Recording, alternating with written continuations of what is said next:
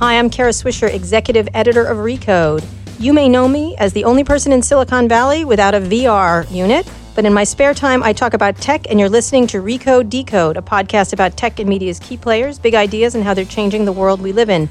You can subscribe to Recode Decode at itunes.com/Recode Decode, and while you're there, leave us a review. Today in the red chair is Jon Favreau, a filmmaker who has directed films ranging from Elf to Iron Man to The Jungle Book.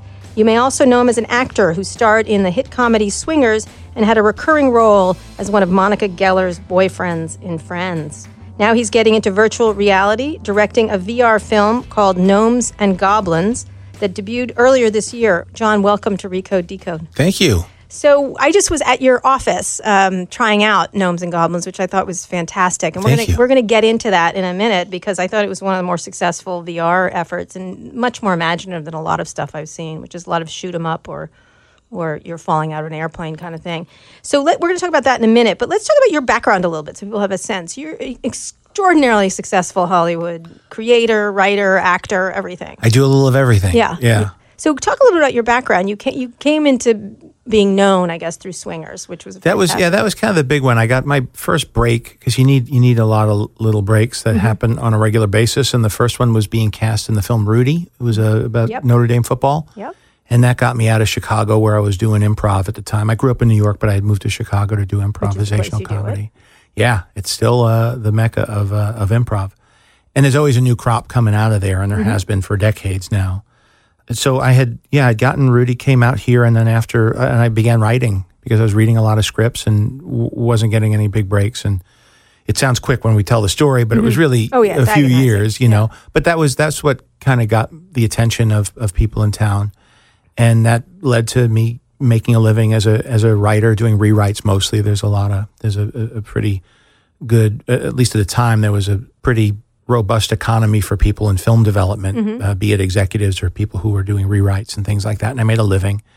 And eventually, it wasn't really till I had directed Elf that it kind of broke to the next level where I was on the list of directors as well. So that did well, and that led to the opportunities that, slowly have unfolded since. Right. And so you've done a lot of different movies. A lot of the ones that got most attention are these action movies.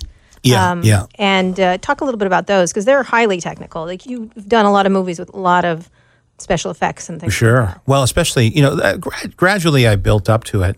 I was pretty low tech in the beginning. Swingers was not very. Swingers was low tech, and it was Elf like a hat and something. Right? You're right. And then Elf was a lot of stop motion, a lot of forced perspective. There was a lot of lo-fi visual effects, a little bit of CG for the flying reindeer. Right. But I really shied away from using too much CGI because I didn't feel, when it worked well, it worked really well, like Jurassic Park. But after Jurassic Park, there were a lot of ones where it didn't work as well. Mm-hmm. And I felt it was being overused. It was very expensive, and it didn't age well. Right. It didn't age well. But I gradually worked my way to the point that we did Iron Man, where ILM was doing some really good work with hard surfaces, and different materials are more difficult or easier to fool the audience with. Mm-hmm. So shiny metal is pretty easy to do by comparison to organic material or fur. But subsequently, leading up to Jungle Book, I was very impressed with what I saw in other people's movies, and also the methodology that went to shooting visual effects films that took into account that visual effects was going to be part of it and planning for it. I was very impressed with Gravity, for example, where they had planned all the visual effects ahead of time and filmed it with the proper interactive elements, and that gave them a fighting chance to make it photoreal. And I was really convinced by the environment created in that movie. And so when we took on the challenge of Jungle Book, we really planned it as though we were doing a visual effects element. So talk about Jungle Book, because a lot of it was just computers, correct? You did a lot of it didn't exist. Yeah, there was. I mean, it was really an exercise in what's the minimal amount of photography you could do for a film, because we knew we were going to have talking animals, and we decided pretty early on. Those don't exist right now. Don't exist. No, very difficult, and even not talking animals isn't the best set of circumstances to work under, especially when you're working with a kid. Right. And so you had one human cast member playing Mowgli, Neil Sethi was the actor, and then we had voices. And so we really had to develop a whole pipeline through which to make this a convincing story where the goal was to make the visual effects kind of disappear, so you felt like you really were in a jungle, even though we filmed all of it in downtown Los Angeles. So talk about that. How did you do that? What was because I think Jungle Book was a real leap for a lot of people. It was a bit of a challenge. You had, the inherent challenge of remaking something that's beloved by many, and also talking animals is a challenge in and of itself, to have that not take you out of the reality, the emotional reality of the story.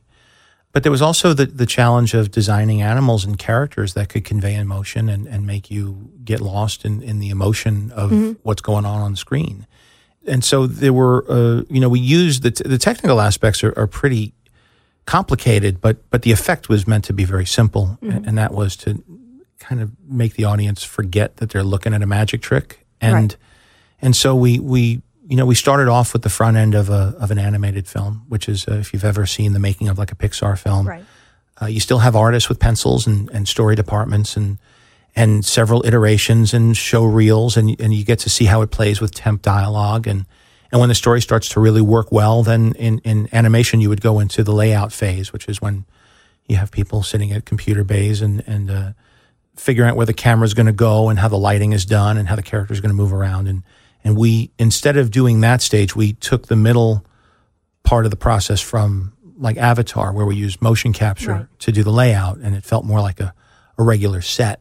We had our actor there, and we had people standing in for the other performers. Animals, right. And we built sets that had the proper topography. So we would then, once we captured those performances and recorded the voices, we then would set the cameras and deliver that to the editor, and together we would edit a version of the film that we use as a template for the actual photography. Do you ever imagine a day when and we're going to get into this in VR, where you don't need the actors at all? You can create them from things. Well, my thing with all of these technical innovations is the more you make it about people, the better it is. Mm-hmm. So if you're using the technology to deepen the connection that you're feeling between filmmaker and audience, actor and audience, the more you do that, the more people connect. Because I think people are not actually connecting with the technology. I think the technology is just a medium. Facilitator. Yeah. So if you ever hear Lasseter talk about Pixar, so much is made of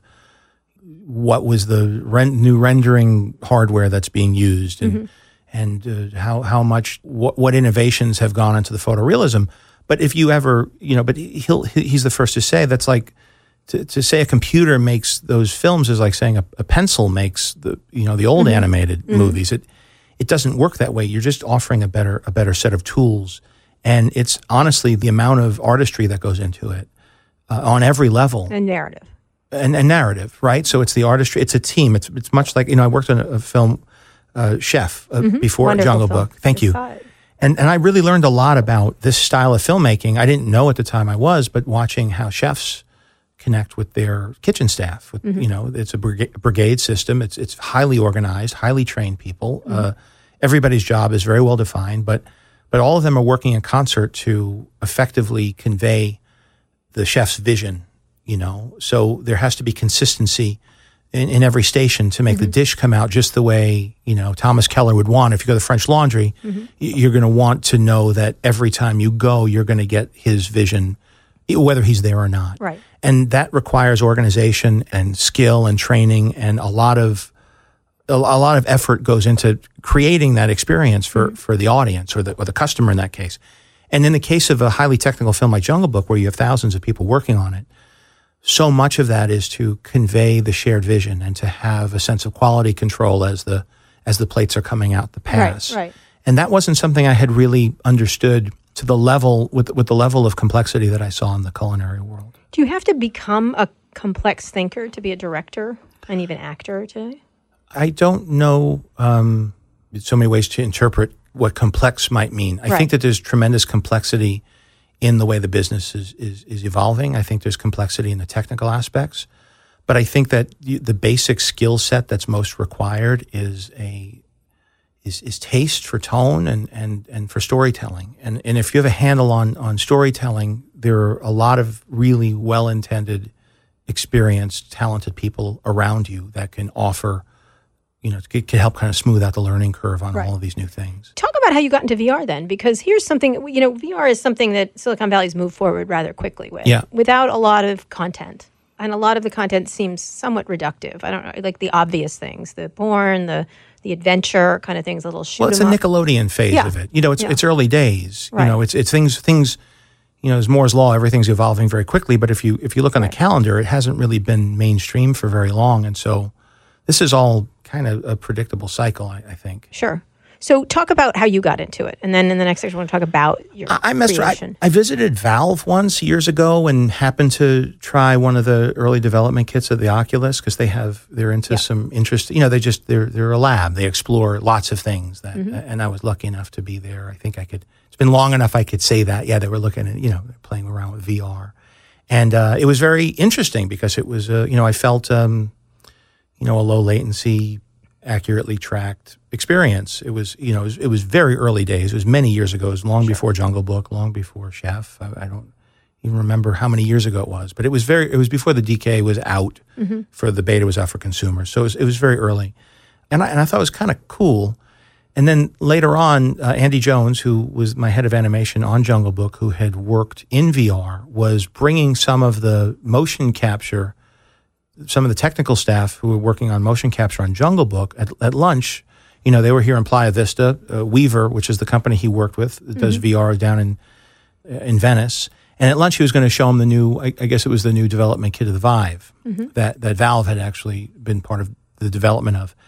And I had asked to tag along, and I came along. Why did you tag along? You just wanted to see it? I was curious what had happened, because I remember seeing the first, when I tried the Oculus at first, it was, it felt like a bit of a breakthrough. And then when I saw the home development kit, the consumer grade one, that I think was using accelerometers for tracking, it seemed to have lost a certain snap. Like it wasn't the same level as it. And I had heard that these new innovations that both Vive and Oculus, by the way, I would group them also with having had breakthroughs that created, and what I experienced when I went to Weaver, and they had the Blue, which is the experience where you dive with the whale.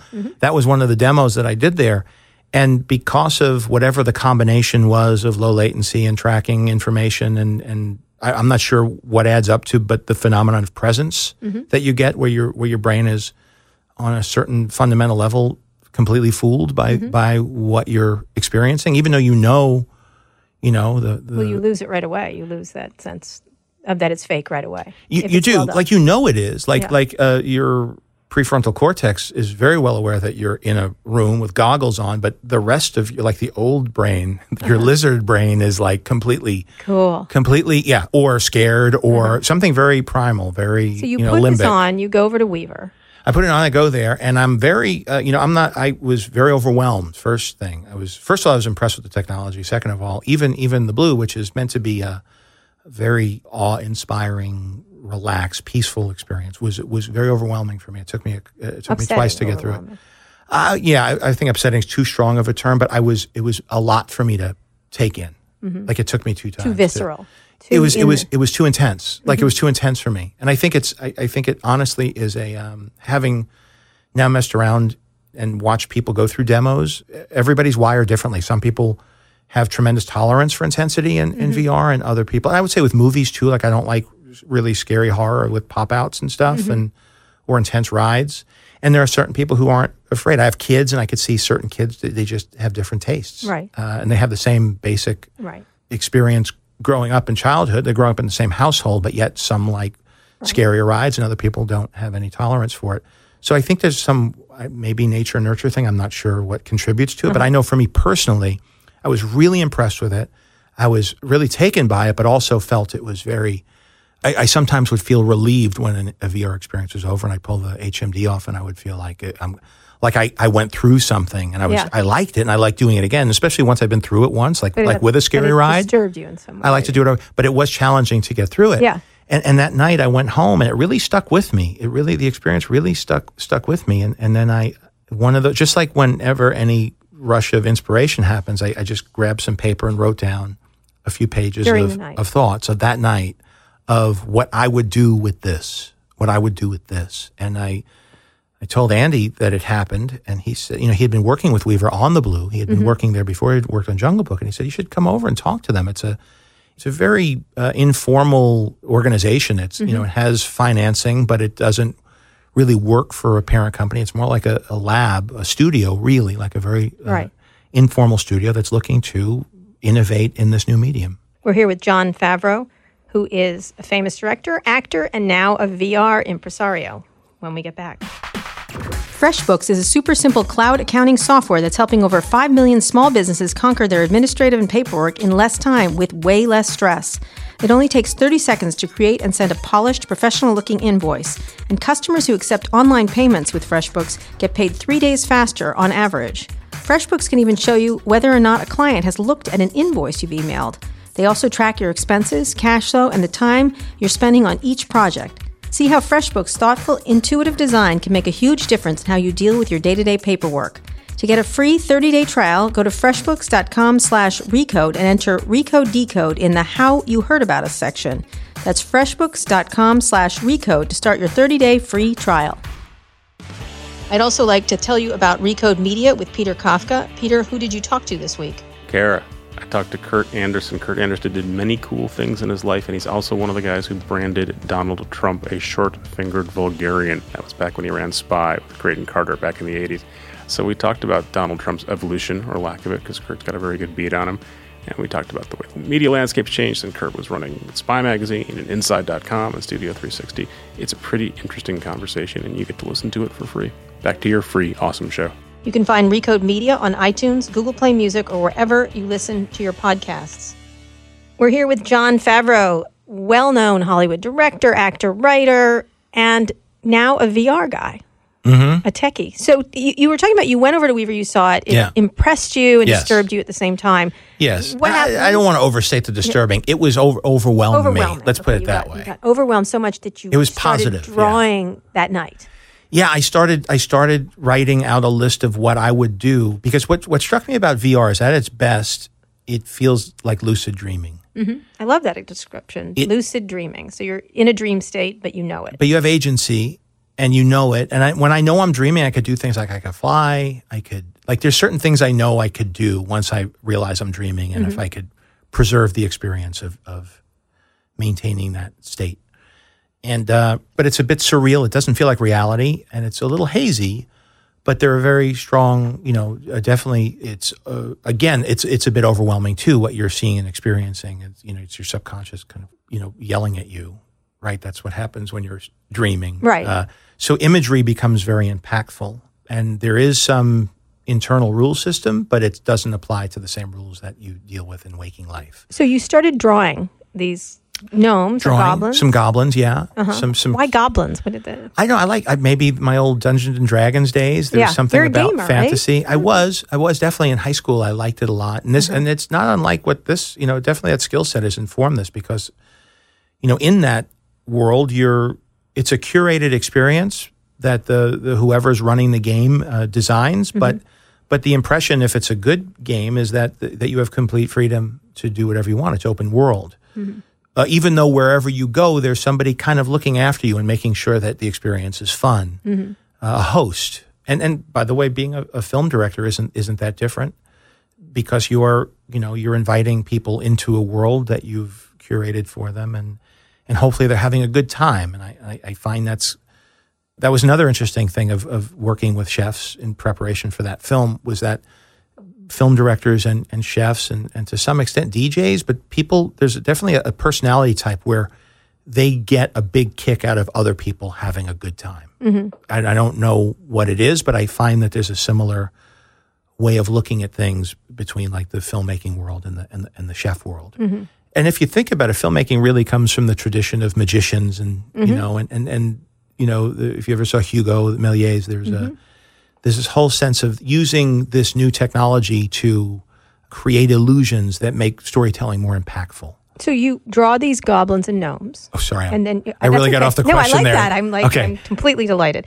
But you draw these figures, and then you go to Weaver, and now you're a partner there. It's a slow process. Right. And what happened was I went there and I pitched. And when I pitched, they liked the pitch. And the pitch was, right now what's up and available is just a free preview. It's really a vertical slice of what it is. It was something we wanted, just proof of concept. Did you call it a pink something? Pink spoon? Like pink at Baskin spoon. Robbins? Yeah. Like you get the little pink spoon for free? Yeah. Just we wanted to not call this a full experience because there's a whole world and a set of other characters, the gnomes and a lot of things that we're working on to make it a full experience where you could spend a lot of time in it. But right now you went through it. You could spend a few minutes and be entertained. Right. Completely. But it's just, and however many times you do it, it reacts differently, and we could talk about the particulars of it. But I went there, pitched it, and then after talking and going back and forth, they said it was something that they would be comfortable developing. So at that point, I liked the company that they were backing me, and I figured it was, I wanted to also back it up, and they were going through financing round, and I wouldn't say you said partner, I wouldn't say a partner, but it was something I wanted to be part of, and because I believed in what was going on there, and I knew that they were putting a lot of money into this thing. It was going to take a lot of So people. you're an investor too. I'm an investor. Also, yeah, that's how. It's also important to get really well-known Hollywood people involved in this as they move forward, because it does create a new kind of creator in a lot of ways. Even though it's similar, you're talking about it being similar, it does also, it's a different experience. It is, but it's not. I mean, when you talk to investors, you're talking to people who are bringing significant resources to something and really taking a bet on it. This is more a way of me saying, I like what you're doing and I appreciate you taking the time to handle this properly. And I really think that I like the culture here, and I like I think that this is going to be around for a while. And this particular studio, I wanted to encourage what they were doing because I've worked in VR in other places. I've worked in VR as part of marketing for Jungle Book. Right. And look, it's exciting to work on it, but the model is completely different. The model is about how do you get content to the most eyeballs to help drive business to another medium. Right. And so you're really giving reflections of what you're creating in another medium. And what I like about what they're doing over there at Weaver is they're partnering up with a lot of different people, and in partnering up with different creatives, they're opening themselves up for innovation. And so there are certain experiences that are made to create an impression that's more accessible technically, because it doesn't require the same technical parameters, but Gnomes and Goblins requires room scale and controllers, and it's available only on the Vive now, and it will be with Oculus as they put out their hand controllers and their room scale. So this is really asking them they're really limiting the audience that this is available to, but by the same token, they're testing the limits of what's technically possible in this medium. That's not something you could do when you're doing a marketing tie-in. No, you're just doing, please come watch Jungle Book. Here it is. You certainly could decide. We did two things, but they're not, because it requires money to do it, and it doesn't fit within marketing budgets to do something that's targeted at a very limited audience. Right. So you're looking for benefactors in this. And so I like that this is following a startup pattern. So they're deciding for themselves what the big long game is for this technology. And as a storyteller, I like that because I can work in other media. So this is the one if I'm going to work in VR, it's because I'm curious about where it's going, not what the easiest way to do it is. So talk a little bit about this game. I do want to talk about innovation in Hollywood and lack thereof at the same time, because the economics are changing so drastically. First, talk about what you were trying to achieve here in Gnomes and Goblins, because I think that you are going for a very different experience. It's more unusual than others I've seen. It's nicer. It's not as frightening. It's not as overwhelming, and yet it's very delightful. Like when you stick your head inside the goblin holes. I don't know what they're called. Sounds something like Donald Trump would say. The hollowed logs that they live in. Hollow logs, okay. Yeah, okay. The delightful homes, the Keebler elves. So talk about what you're trying to do, because we talked a little bit when I was using it about not wanting to be scared, not wanting to be stimulated. I guess the short answer is I wanted to create an experience that would make you want to stay there and you would feel disappointed when you pulled the headset off. And I really only felt that once when I was demoing other VR properties. Which was what? Tilt Brush. Okay. Because I could tell you more how I felt, and maybe we could figure out together why. Okay. I put it on. You're in a dark space, at least when I was trying the demo, and then you start painting in 3D. And then you start learning, there's a bit of a learning curve. You start to learn how the tools work. So now you're getting into a little bit of a flow, and I'm an artist, I draw. And now I'm starting to play with it, and now I'm creating something. And now I'm trying to see what I could do with this thing. And it's very clear that nothing's surprising is going to happen. Everything that's being created there, I'm creating in this void. And you start to, you kind of get lost in a creative flow. And then when I pulled the headset off, I had spent more time in there than I thought I had, which is a good, that's a good sign. Like as a filmmaker, like that's a good thing. Like when you look up and you're like, oh my God, I can't believe the movie's almost over. I have a text thing. If I don't text at all during the movie, it's a good movie. If that's good. You shouldn't be texting in movies. And yet I do. In the theater you do? Sometimes. See, now we're learning about different cultures from North and Southern California. We're not going to have any of it if it doesn't entertain us. In the house, it's hard. That's a hard thing. Yeah, that's true. Then you have to check things. That's the other part. It is true, but it does change. Part of the challenge now is to be you want to be sort of the base content that's being watched. You want to be the one that's drawing. Yeah. You want to be compelling enough that it's hard that you can't look away. It's done. You need to move on. I don't know. I think well, we could talk about that. All right, but get back to this game. But let's get back to create an immersive space that wasn't frightening. Well, that's what I think it was, because then other ones I felt I enjoyed them, but it was definitely like I felt like I'd been through I'd been challenged, and when I take the thing off, I feel like I accomplished something. And I was like, what could we do in this environment to make it feel like you're like you look forward to being in there? And part of it was scale. I think that's a very important aspect of VR that I don't know that people are taking full advantage of. So when you're down below the depths of the ocean and this blue whale goes by you, even though it's very peaceful and nice, it's still the scale of it just starts triggering different parts of your primal brain that says this is something bigger than me, that's close to me. Right. And then there was an impression in the blue, because the blue whale goes by you and the eye comes close to you. It feels like it's looking at you, though it's not tracking you, but it's a very effective illusion. And then eye contact felt like it was another thing to create connection. Right. And so what we wanted to do is create a connection that felt emotional between you and this little goblin creature. Right. So part of it was to create an environment I have to that was inviting. The eyes? Yeah. I was at MIT many years ago, and I remember the original people that were doing robots, humanoid robots, were saying the eyes are always the problem. People can be tricked until they get to the eyes. Well, Disney had, Disney had like Hall of the Presidents. That's that's kind of the tip. But in the case of VR, what's nice is if you think of it, if you run the pipe the other way, you're not just using the HMD, the headset you wear, to provide tracking information. Like you wouldn't, by the way, it's very similar technology that you use in motion capture. In motion capture, using this to track where the subject is. In VR, you're using it to track the location of the observer. But if you use it and make the person a character in it, you could then extrapolate where their eyes are. You could create eye contact. Right. We would scale the experience based on the height of the wearer. Yeah, you did that once you're doing something. Right. So when you first light the candle to get into the experience, we measure your height and we scale the world to your height. Right. So if a little kid's in there, I got kids, so I'm always thinking about that. Like if the goblin's small enough to be cute and not scare me, that's part of what makes you feel comfortable.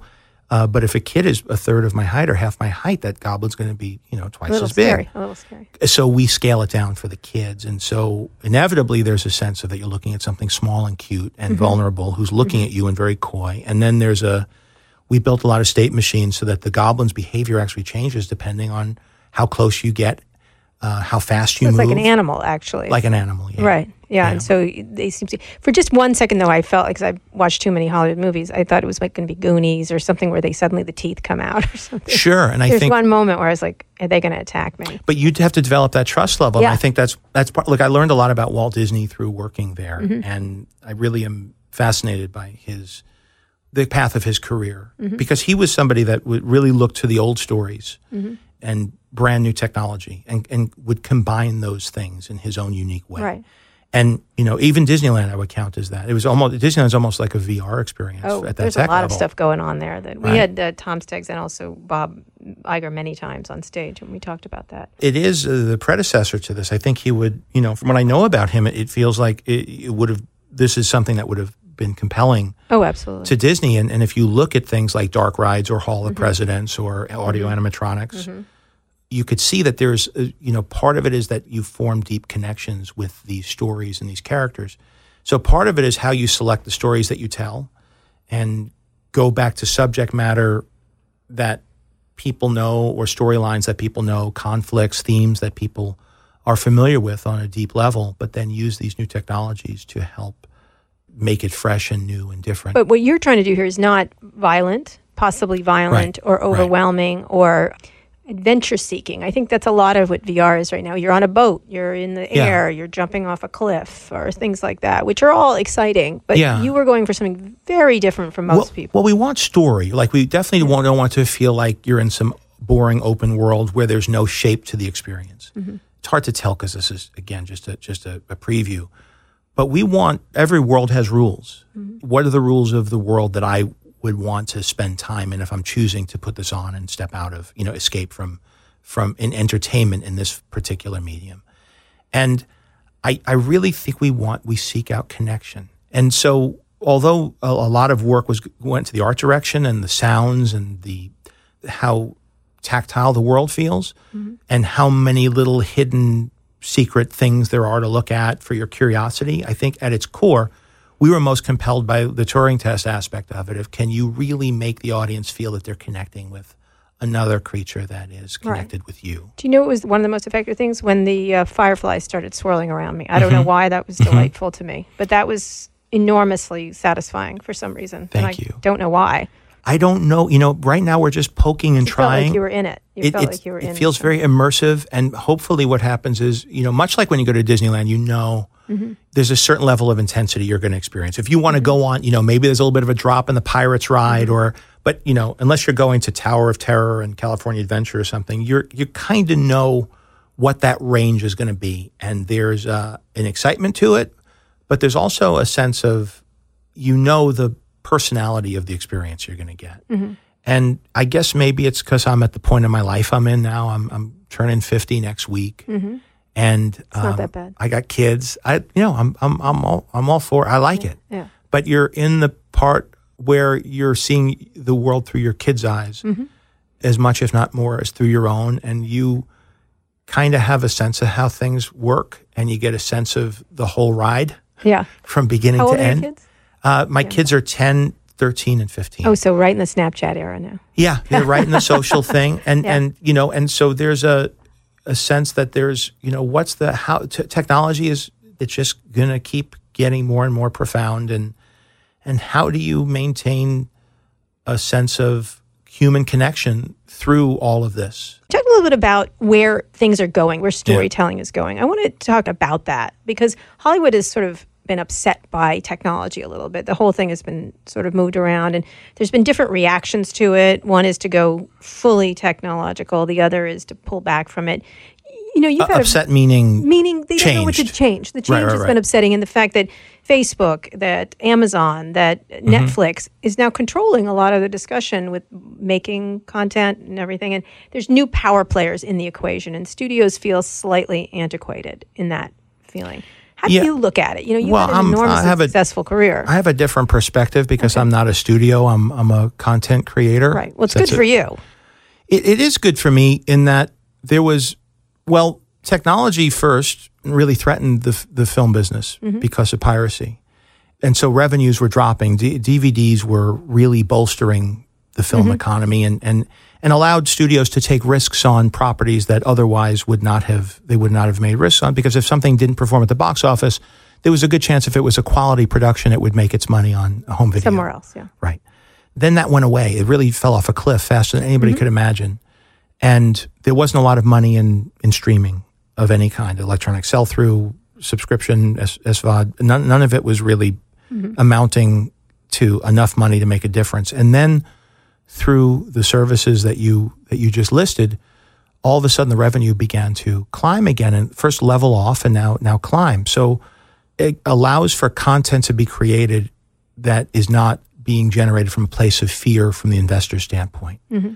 Now, you might not be able to make the same type of movies you did when I started out, but people are telling stories in other media that are very personal and very compelling. And as an audience member, it's very nice for me to be able to have all of these different destinations and find a story that's made just for me. So how do you feel as someone who's been very successful in the, I don't want to say the old system, but it was. Yeah. You've had you big blockbuster movies, you direct, you act.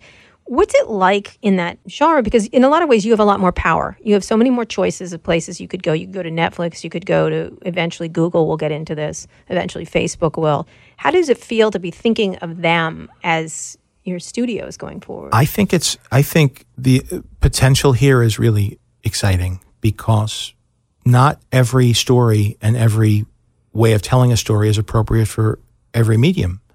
And so if you could find the right place, like I did a show called Dinner for Five, which felt a lot like what would be a podcast now. And IFC was a channel that was kind of starting out, and they weren't demanding a big audience. And so they were very happy to have a very conversational inside baseball look at the movie business. If I had tried to put that show on against, Letterman, it would have failed. But because I found a niche. A niche. It allowed for that show to do whatever it was, 50 episodes of that show. And now there's even more of that. If you want to do something, if you want to have yourself making Play-Doh from scratch, you could do that and put it on YouTube and maybe get, hundreds of thousands of people watching it. If you want to just talk about your day and you could do it in a compelling way, you could do that, and you could work your way up through the ranks of all the way up to, I would say for me, the pinnacle is being able to do a big budget Hollywood studio film, but it's a very small target of what is appropriate for that medium. Right. Whereas you could make a Hollywood film that was geared more towards, let's say, Academy Awards, a movie like Ray, for example. That budget of movie doesn't really get greenlit as readily. You could have a lower budget film that can get greenlit, that's geared towards more of a selective audience, like Chef, for example, was a. I had very well on Netflix. I had to, but because of Netflix and because of keeping the budget low and having it distributed by Open Road, who knew how to fit it into the multiplex system, it was able to be successful. But had we done that film for a big studio budget, it would have been seen as a failure. So is the Hollywood pinnacle the goal? A lot of these creators, that isn't necessarily the goal anymore, because, James Corden last week was talking about he doesn't care about ratings anymore. He cares about YouTube views. No, I don't mean it's the goal. There's for me, loving technical innovation, to have every golf club available in your bag, you have to do a film that's going to appeal broadly to all four quadrants, as we say, to all ages, all genders, and all territories. It has to travel internationally. So if you're going to have the resources to do something on the scale of Jungle Book, it has to be something that has to do everywhere, because they have to make their money back. You understand what I'm saying? So you have to just inherently do something. If you want to, and when I say the pinnacle, I mean the pinnacle of budget and technology. I'm very compelled by doing films that don't have all of those things. And in the case of working in VR, there's not really any proven path to monetization yet. So really you're getting excited, but you're working with a small, basically indie game sized development team. We worked like a year on this thing because it was such a small group, and you're working with budgets that are, based on research and development. It's not building towards some windfall that's coming in the foreseeable future. So I think with each idea, what I've found for myself personally is to have enough of a variety so that you could be inspired in every area. I'm talking about doing a cooking thing. I'm working on a cooking thing with Roy Choi, the chef that I worked with on Chef. Yeah. That's not something that would be a big budget Hollywood movie. It's something that probably will end up, being streamed through the internet. But that's very exciting to me. So I think it's having an understanding of media to help you tailor your experience so that the stories and projects you work on, you're not frustrated by the fact that the economics of it aren't the way they used to be. You have to be flexible and understand that things are changing, and there's a way to find satisfaction in the new world. Do you think the larger industry understands that? I think they do. The vast changes that are happening and how people watch. I mean, my kids watch everything on their phones. Yeah, sure. I can't get my son 14-year-old to go into a movie theater anymore. I don't like movies. I like to watch it either on demand, on a medium-sized screen at home, or a normal-sized screen at home, or on the phone. All his entertainment is on the phone. Yeah. And it's a real shift to watch someone behave like that. It is. So does Hollywood get that? Obviously, you're much I think more they understand fast forward. I think they understand what's going on. I don't know that they understand how to, where the lighthouse is you should aim for. I think they all have different strategies. I think there's definitely been an acknowledgement over the last, decade or close to a decade where people really understand what's happening and what's the changes that are coming. And they see it a lot of, like you're saying, through the eyes of your kids. That's really the most effective learning tool, is to see how they actually consume content. But I also see it and remember, I try to explain to them how if you want to see a cartoon, you had to either see it after school or on Saturday morning. Yeah. Like, I think it's all, to me, it's, and maybe it's just choosing an optimistic disposition, but I really think I think there's really a lot of opportunity for life to improve on a lot of levels. And not to be dismissive of all of the things we should be vigilant about as technology. You always have this with new technology. There's always the potential for it to undermine the quality of life. Well, I saw WALL-E. I get that. Sure. I mean, I think it's not, I think there are a lot of paths to that. Like, I think that definitely being vigilant is important in understanding. But I do think that there's really wonderful opportunities for people who are storytellers who would have been shut out of the system previously to, if you're talented and you have the wherewithal to put something together, you can cut through and you can spread your wings and do something you're passionate about because there's no more barrier of entry. So do you imagine that an Amazon is going to be as important as a Fox or a Disney? Important meaning market cap wise? No, they are market cap already. Well, that's what I'm saying. So I'm talking about influence in Hollywood. Influence in Hollywood? When Netflix got started, the head of Time Warner, who I like very much, Jeff Bewkes, called it Latvia or Lithuania, their Lithuanian army, or some dismissive way. And obviously, Netflix has shown them kind of thing. I think, Netflix, you have Ted Sarandos is someone who I've known for a very long time, and he's spent a lot of his efforts in understanding both cultures. Right. You have Northern California and the tech community, and you have Southern California and the Hollywood community. And then there are lots of subsets to both. There's the independent film scene that was there. There's the television world. There's the movie world. There's the Hollywood world. There's the theater people who are involved with theatrical distribution. There's so many different facets of both. And I know the tech community also has, there's a lot of different models. Yeah. And both are very nuanced. I know the Hollywood aspects better, but I spent a lot of time up north, especially because I did a tech element in Chef, and so I was, I found myself showing the film there a lot and meeting a lot of people from those communities, and it's very different. It's very different, and I think that Ted taking the time to understand what the needs of both, the aspirations and the fears of both communities are, helped him. To me, it's no surprise that he was one of the first people to bridge this.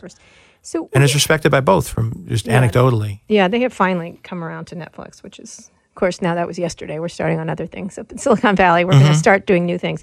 I want to finish up on very briefly on your own techness. Are you really a techie? I mean, I see you're wearing an Apple Watch. I am not, Watch. Even though I have several. Yeah, it's more about not hearing my phone. Okay, all right. So, but I do like it, and I do it when I exercise, and I think there's a lot of potential in especially when you get into biomed. When agreed, there's going to be tremendous innovation. Well, it's going to be inside your ear or something. It's going to be that's Black Mirror stuff. Yeah, I love Black Mirror. But my favorite. But I think that the idea of monitoring, being able to monitor somebody and not just go in to be monitored on, on a semi-regular basis and try to infer what your general health is, you'll be able to. I think once people see how much it will help quality of life, extension of life, and I think that we're going to have to come to terms with some sort of biomedical tracking. Your friend Elon Musk wants to put neural networks in our brains so that AI doesn't kill us. So we're just as smart as AI. Would you like a neural network installed in your neck? It's talk to me in a few years. Let's see how. You made a whole movie about a neural. Essentially, Iron Man is a neural network. It is, and it does, and that's how I met Elon.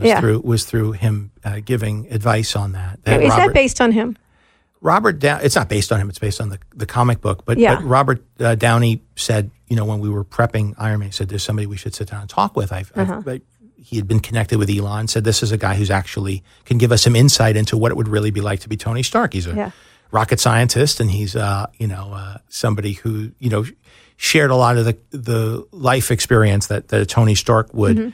And we sat with him and picked his brain, and you've spoken to him, a very interesting guy. And I just maintained a friendship. And at the time, remember, that was before the S had launched. Yeah. I was there at the and the space and the Mars and before the AI. we filmed at SpaceX. Yeah. Iron Man 2. We filmed at SpaceX. That was he let us film there for free. It was he's been a very good friend of the Marvel family there, and I just maintained a friendship with him, and so I have a lot of these conversations about exactly what you're talking about, and I think I could follow as well as anyone. I think he's just a very smart guy. So I think his basic message is the human race is doomed, but that's another I don't think a little bit. I think he's. You just did an interview. I think he's kind of hopeful. Like I think he definitely is drawing attention to things that we should keep track of. Yeah, especially Google owning all the AI. But I think we should be paying attention to AI. But I'm also working in a way with AI, in that we're building very simple, reactive, state machines that can affect behavior of something that's synthetic and with this little enjoyable experience. So I think that there's, it's not going to not happen. It's just, it's going to happen. It's a question of who controls and it. I'm happy that a guy like him is saying, hey, let's keep an eye on this. And hopefully I could help innovate with all, certainly with the entertainment side of things and say, hey, let's try to keep it. Let's remember what's important about story. Story is about connecting us as people. Story is about passing wisdom on from one generation to the next.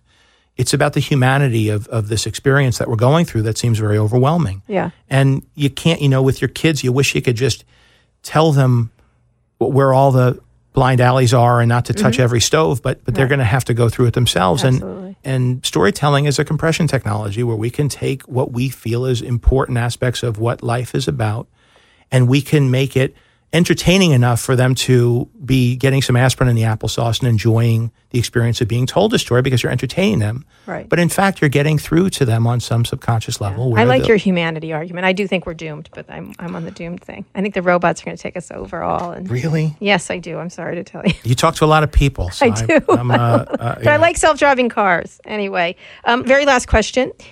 If you could have anything invented, like you think of inventions throughout all your movies, what would you like invented? You obviously invented the jetpack that's a glorified jetpack, essentially. I don't. That's such a good question. You want to give it a thoughtful answer, and nothing's coming to my mind now. I think, I guess because we're talking about biomed, I think technology associated with not just medical intervention, but wellness in general. I think that I think we could solve a lot of problems, both economic and just the hardship of what, illness and not understanding, not being in touch with what's going on with everybody, in touch with their own bodies and what they can do to have greater quality of life, and just getting a feedback system that would offer a more accurate accounting of how feedback on how your life patterns are affecting your life. I like that answer. I always say time machine. I want a time machine. Impossible. That one's impossible. It's not impossible. Google's making it right now in their basement. You would change. You could go forward. You can't go back. We'll see. Why don't you do a movie about it? It seems like I did. Zathura had it. But if you go back, you keep going back until you hit a reality where it's never. You keep changing things until you hit a reality where it's never discovered, and then you're locked into that base reality. Oh my goodness! See, you are a nerd. See, as it turns out. Anyway, John, this has been fantastic. Great talking to you. I really appreciate it. This is Jon Favreau, the well-known Hollywood director, writer, actor, who is also a closet geek, as it turns out. And he believes humanity will prevail. I do not. And we'll just see what happens. We'll see. John, thanks for coming by. It was great talking to you. If you enjoyed the interview as much as I did, be sure to subscribe to the show. Be the first to listen to future episodes or catch up on previous episodes, including some really fantastic interviews I've done with Late Late Show host James Corden, Pokemon Go creator John Hankey, and TaskRabbit CEO Stacey Brown Philpott, just to name a few. All those interviews and more are at recode.net/decode. Now that you're done with this, why not try one of our other podcasts? Recode Media with Peter Kafka comes out every Thursday. On Fridays, I host Too Embarrassed to Ask along with Lauren Good of The Verge. And on Recode Replay, you can find audio from our events like the Code Conference, where we have a great interview with Elon Musk from this year, Peter Kafka's Code Media, and Jason Del Rey's Code Commerce. Thanks for listening. Thanks also to Digital Media, which distributes this show. This has been another episode of Recode Decode. Remember to subscribe to the show and leave us a review at itunes.com/RecodeDecode. I'll be back here on Monday with another great guest. Tune in then.